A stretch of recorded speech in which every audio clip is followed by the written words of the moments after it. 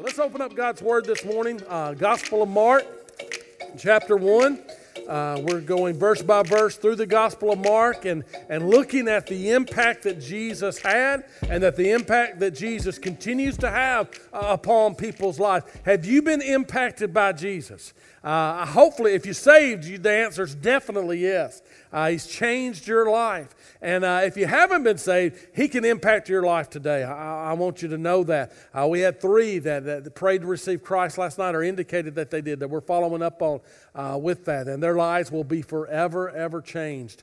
And so as we're looking at that, the question we're asking today and looking at this passage of Scripture on John the Baptist is that Jesus wants to impact lives and He wants to use us. Are we going to be a vessel or are we going to be an obstacle to what Jesus wants to do in our community and what Jesus wants to do through us and the lives of those around us? So let's look. Mark chapter 1, beginning in verse 2.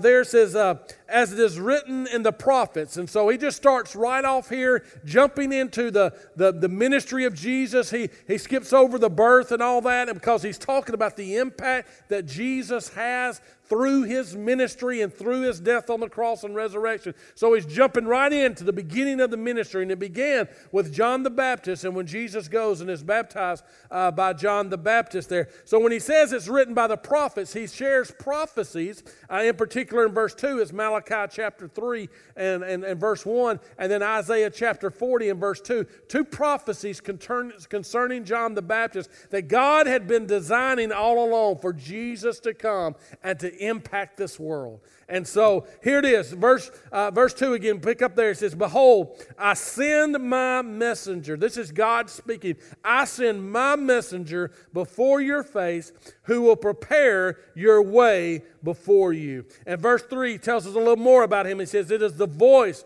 of one crying in the wilderness, prepare the way of the Lord and make His path straight. Who was this guy that fulfilled this prophecy? Well, it was John. Verse 4, it says, John came baptizing in the wilderness and preaching a baptism of repentance for the remission of sins.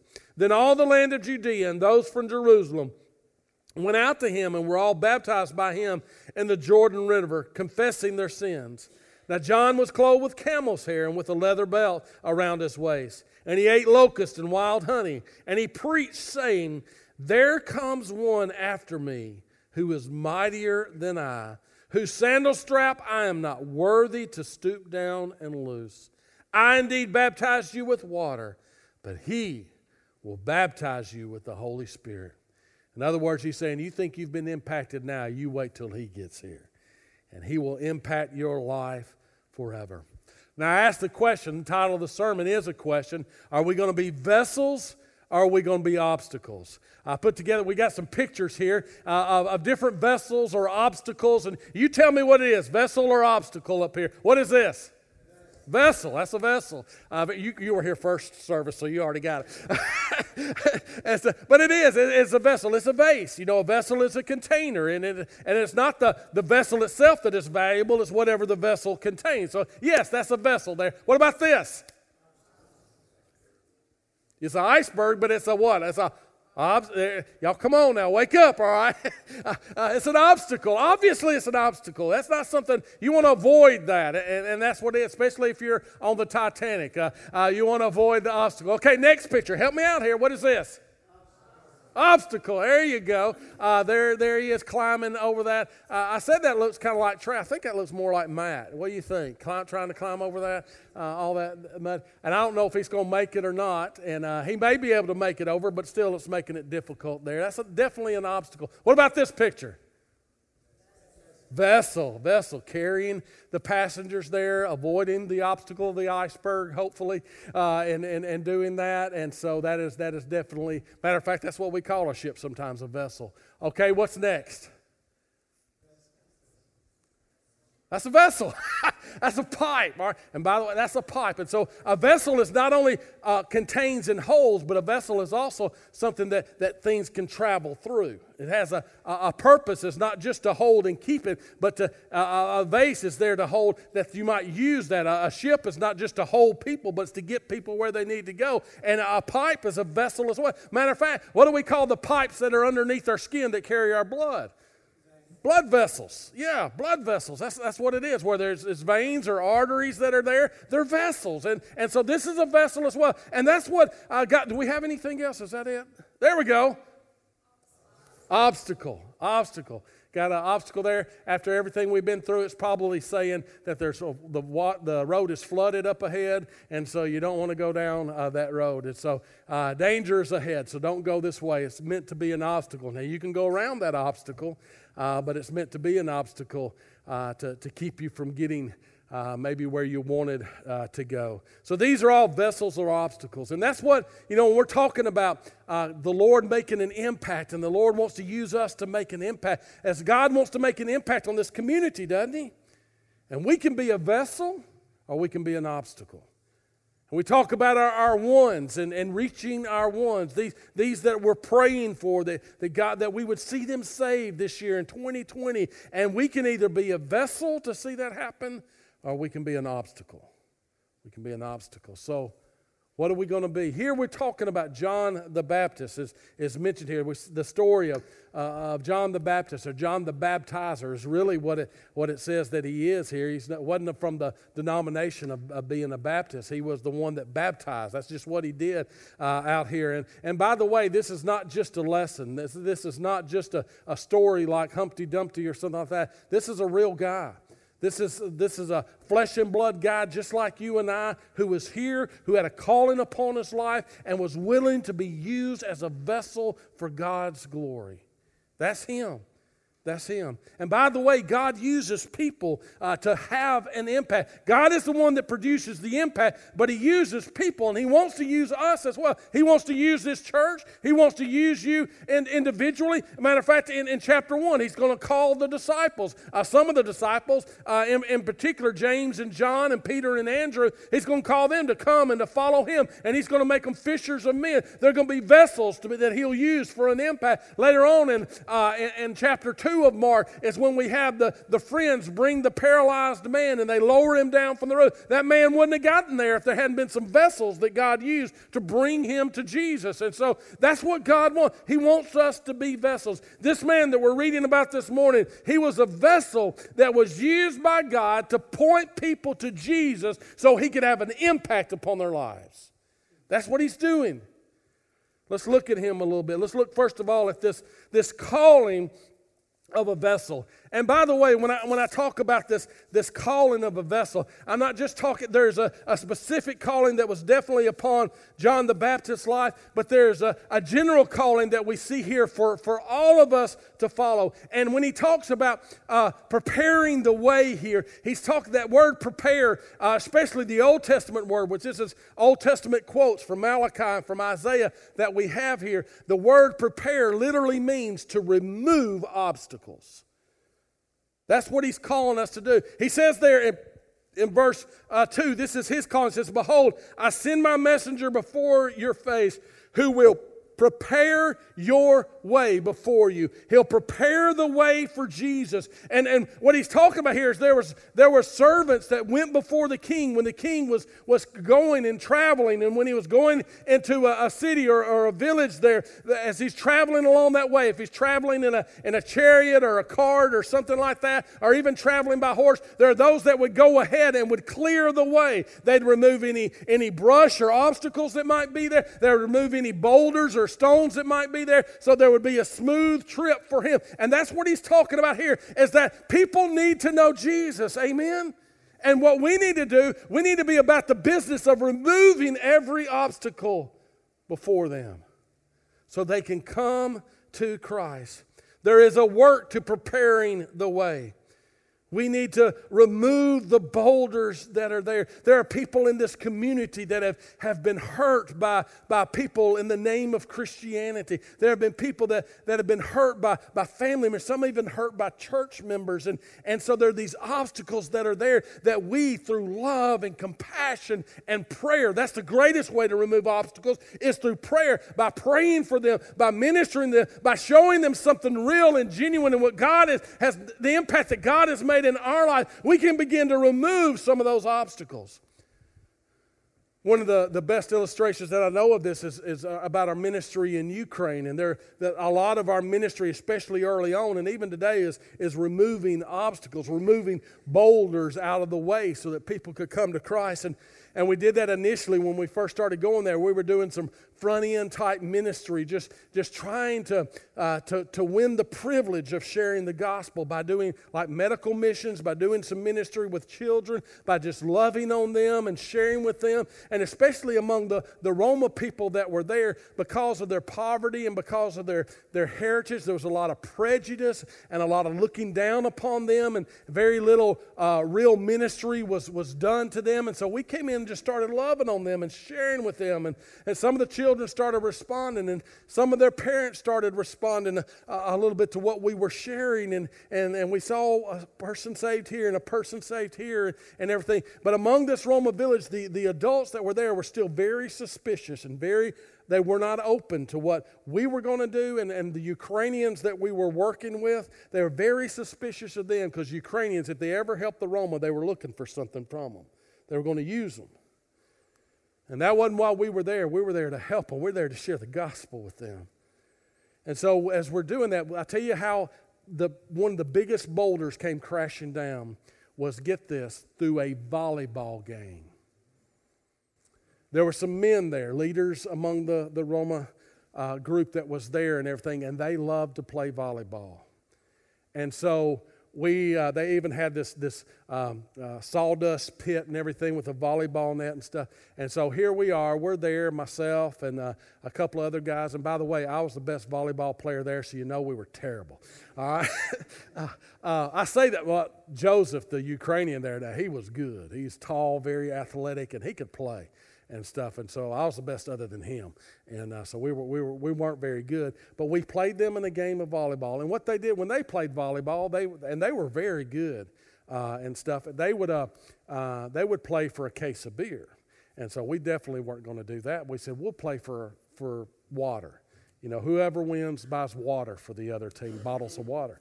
And it was hot, it was in the summer, and so that's what we did. And we played, and we actually got ahead of them 2-1, but that was the last time we were ahead of them.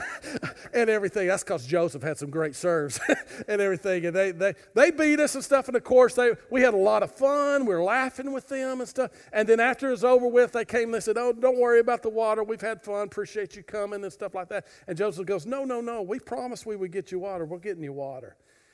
He's a man of integrity. He's showing them that. He's keeping his word. And so we gave them the water. And of course they're drinking the water like, oh, this is great water. Where's your water? You know, and all that kind of stuff and messing with us, and we're laughing with them. And after that trip, you know, we left. And then I think it's either the next week or week and a half after that or so, one of those men calls Joseph up and says, can we get together and have coffee? And he begins asking Joseph some questions about why he's there, why he's ministering to them, what does he care about the Roma. And Joseph just begins sharing with him about the love of Christ. And then a week or two later, he says, can you come to my house and meet with me and talk with me? Joseph shows up, and there's a room full of men with Bibles saying, teach us this book.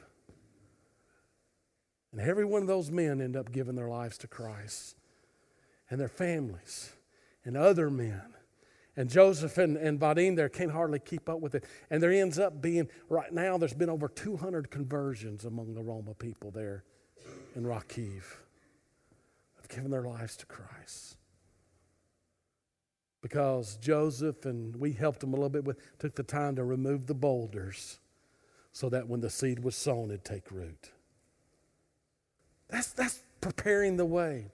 That's what God is calling us to do. And not only to prepare the way, but to proclaim the way. He says, the voice of one crying in the wilderness, prepare the way of the Lord. Make his path straight. And the way is Jesus. And so that's what we're doing. We're clearing the way so they can find the way to eternal life, which is only through Jesus Christ. That's what we're talking about. We're talking about preaching Jesus. Listen, we can become obstacles. The church can become an obstacle. Our programs can become an obstacle. Everything in our lives can become an obstacle, and we need to remove those out of our lives so that when we preach the gospel, they hear it from love and compassion and from a genuine love for Jesus.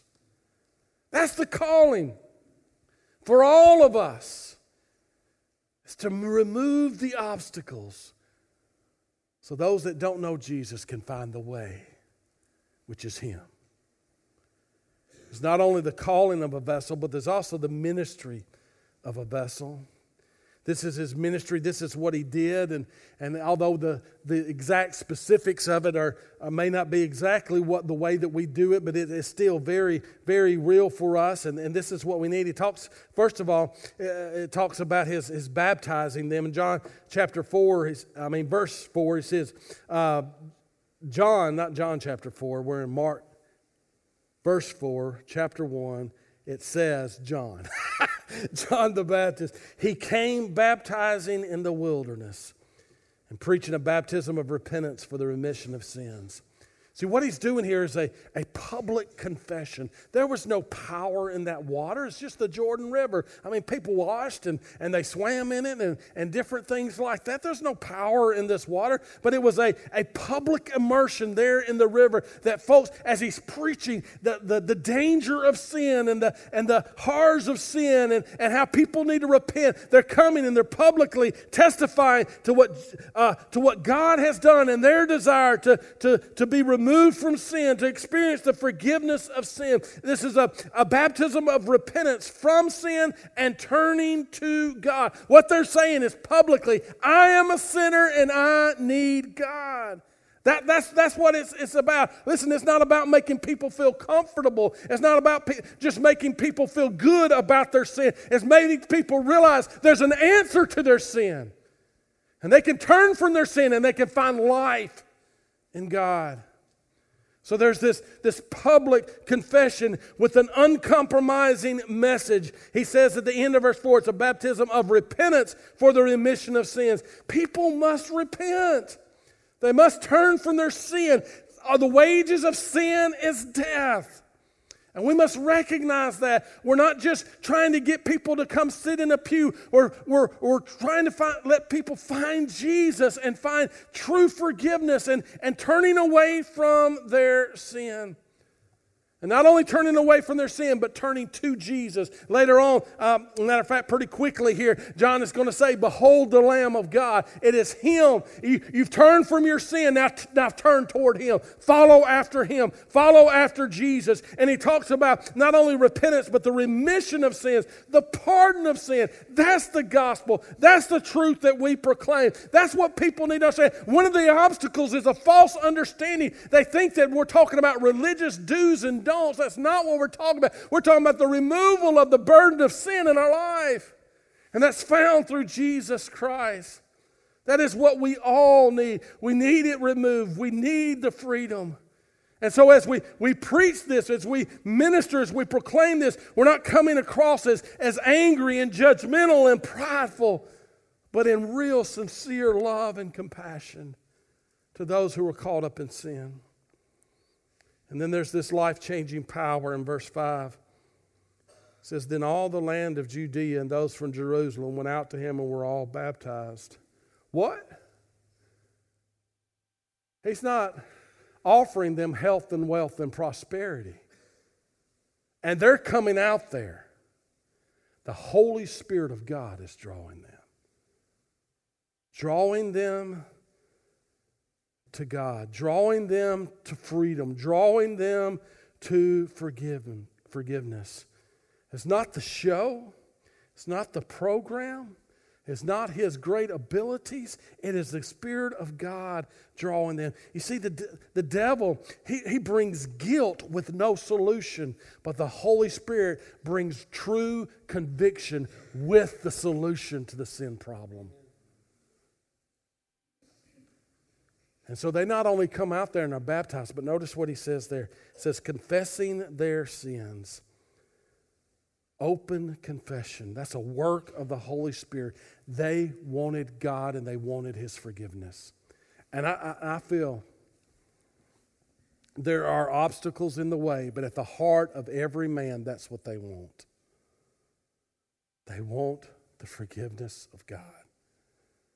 Some don't think they can get it because they've lived too bad a life. Some don't think they need it because they've been deceived by the devil. But when the Holy Spirit of God opens their eyes to the truth, they want the forgiveness of God. So we've got to remove the obstacles. And we've got to make sure we're not an obstacle, but we're a vessel. Let's look at the lifestyle of a vessel. Let me move pretty quick through this. In verse 6, he talks about that there was, first of all, there's no concern of fashion. He's not consumed with this worldly ideas. He's not concerned about his look and worldliness can be an obstacle as we get caught up in these things. Look at what it says in verse 6. It says, now John was clothed in camel's hair and with a leather belt. That's what I may wear next Sunday to preach, all right? Just a camel thing or something like that with a leather belt around. That'd be all right? Nah, don't count on it. But that...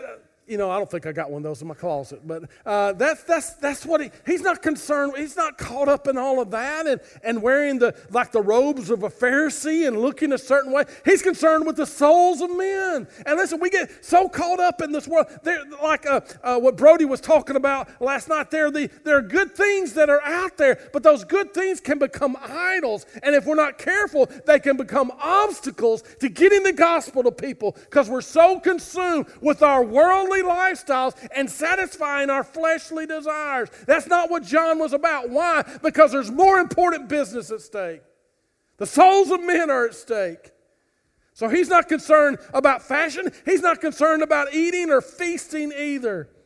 He's not planning on when his next meal is. Some of us live, and I say us because I've been there myself and stuff, where we just live for the next meal. So when we're eating one meal, we're planning out what we're going to eat the next meal. He's not concerned. Matter of fact, what was his diet there? He ate locust and wild honey. Not because that's what he preferred, because that's all there was. He didn't have time to go into the city and waste his time looking for fancy food and stuff like that. He had to preach. He had to tell folks about Jesus. And so that's just what happened to be. Well, he's got some protein and some carbs there, so he's pretty good to go. And so that's what's going on here. He's not concerned about that. You see, it's what we've got to let this get a hold of us. I'm not just talking about the food, but the priorities of life, what that means. I mean, Jesus, when he was there with the woman at the well, and after she hears the message of forgiveness and that he's the Messiah, then the disciples come back from food and stuff, and Jesus says, don't worry about it, I'm not hungry. And they go, what? Somebody brought him food? And he says, you don't understand. He says, I've got food to eat that you don't know about. And he's talking about the souls of men and the work of God and being a vessel that God might flow through. And matter of fact, when Jesus was tempted in the wilderness, he was tempted to do what? He'd been fasting for 40 days to turn the stones into bread. And he said, man does not live by bread alone, but by every word that proceeds from the mouth of God. There's things more important than that. And that's the lifestyle of a vessel. You see, these small things that may not be sinful things in and of themselves, they can become idols in our life, and they can become obstacles that clog up our vessels and that keep the glory of God and the message of God and the love of God from flowing through our lives to those around us. Are we going to be a vessel or an obstacle to people knowing Jesus? And then we see finally the obstacle of a vessel. You see, we're supposed to be vessels, but we ourselves can become the obstacle. That's what he's talking about in these last two verses, that our pride and getting caught up in who we are can become an obstacle. He first makes this statement in verse 7, where basically he's saying, I am nothing. I am nothing. Verse 7, he says, and he preached, saying, there comes one after me who is mightier than I, whose sandal strap I am not worthy to stoop down and loosen. He's saying, I am nothing. I'm not even worthy to be a servant of Jesus Christ. Not worthy. When he talks about one mightier than I, what is he saying? See, John the Baptist was a strong man. He was a strong preacher. But do you understand? His strength didn't come from him. It came from God. And that's what he's saying. He's saying, you don't know me. I am weak. He is strong. I am able. He is able. All I do in my flesh and in my life, I bring about death. He brings about life. He is mightier than I. And I am nothing. And we need to recognize that we are not worthy. He is the one who is worthy. He is the one that is sufficient. We are not worthy. We are weak. We're messed up. We're broken. Don't be ashamed of that. Own it, recognize it, and depend upon God to be your strength. Let Him be your healing. Let Him be your life. We can't do it ourselves. That's what's wrong with the church today. That's why the church in general and the church in this nation is struggling, as we're trying to do it all on our own. But what we need to do is get on our knees before God and declare dependence upon Him and say, we can't do this. We've been trying to do it our way. We're not doing it our way anymore. We're going to do it your way. That's what we need. We are nothing. You understand? There are the truths like we've been singing about today, that we are children of God. But we're not born a child of God, we're reborn a child of God. And understand this, God, listen to me, God didn't save us because we are worthy to be saved. God did not look down upon us and said, well, look at those wonderful people. I would just be so privileged and blessed to have them a part of my family. And I just hope they're a part of my family and not Satan's family and everything, because I really need them. And no. The message of grace, the message of the gospel is that God knows we are not worthy, and He sent His Son Jesus to die for us anyway. We're not worthy. He loves us. Not because we are worthy, but because He is worthy. He is the God who loves what is not worthy. He is the God that redeems the unredeemable. He is the God who comes in and heals the ones who cannot be healed, and raises them up and makes blind eyes to see. And those that cannot walk, He gives them freedom to walk. Those in bondage, He sets us free. Not because we are worthy, but because He is a gracious and loving God. He is everything. That is what he's talking about in verse 8, where he says, I indeed, John says, I just baptized you with water. And it's important that you make that public confession. It's important that you show in your heart that you are repentant and that you're depending on God for the forgiveness of your sins. But let me tell you something. God's going to do something greater than that. He will baptize you with the Holy Spirit. He is the one that is worthy. See, what he's saying is that when we're saved, when we're redeemed, God changes our hearts. And if you're a born-again believer, you can testify that you want to honor God. You want to live a life that He's worthy of. You want to live for Him. God changes our heart. And He gives us a new desire within our heart. But the reality is we cannot fulfill that. So He gives us the Holy Spirit to do it. We'll talk more about this next week.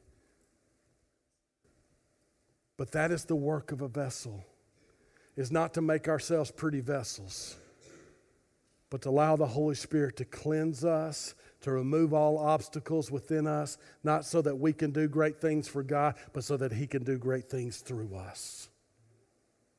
Probably of all those pictures, the one that pictures most of what we are as a child of God is that pipe. Nothing pretty about it, just a useful, cleaned out pipe that the Holy Spirit of God can flow through us to make an impact on this community and on the world. Vessel or obstacle?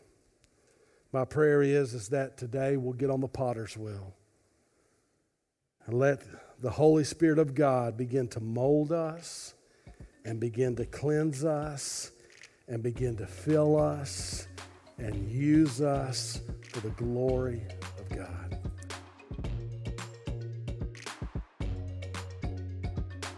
This is Doug Ferris, and I'm blessed to be the pastor at Underwood Baptist Church.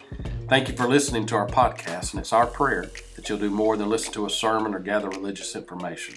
We want you to encounter God, and we pray that He will impact your life.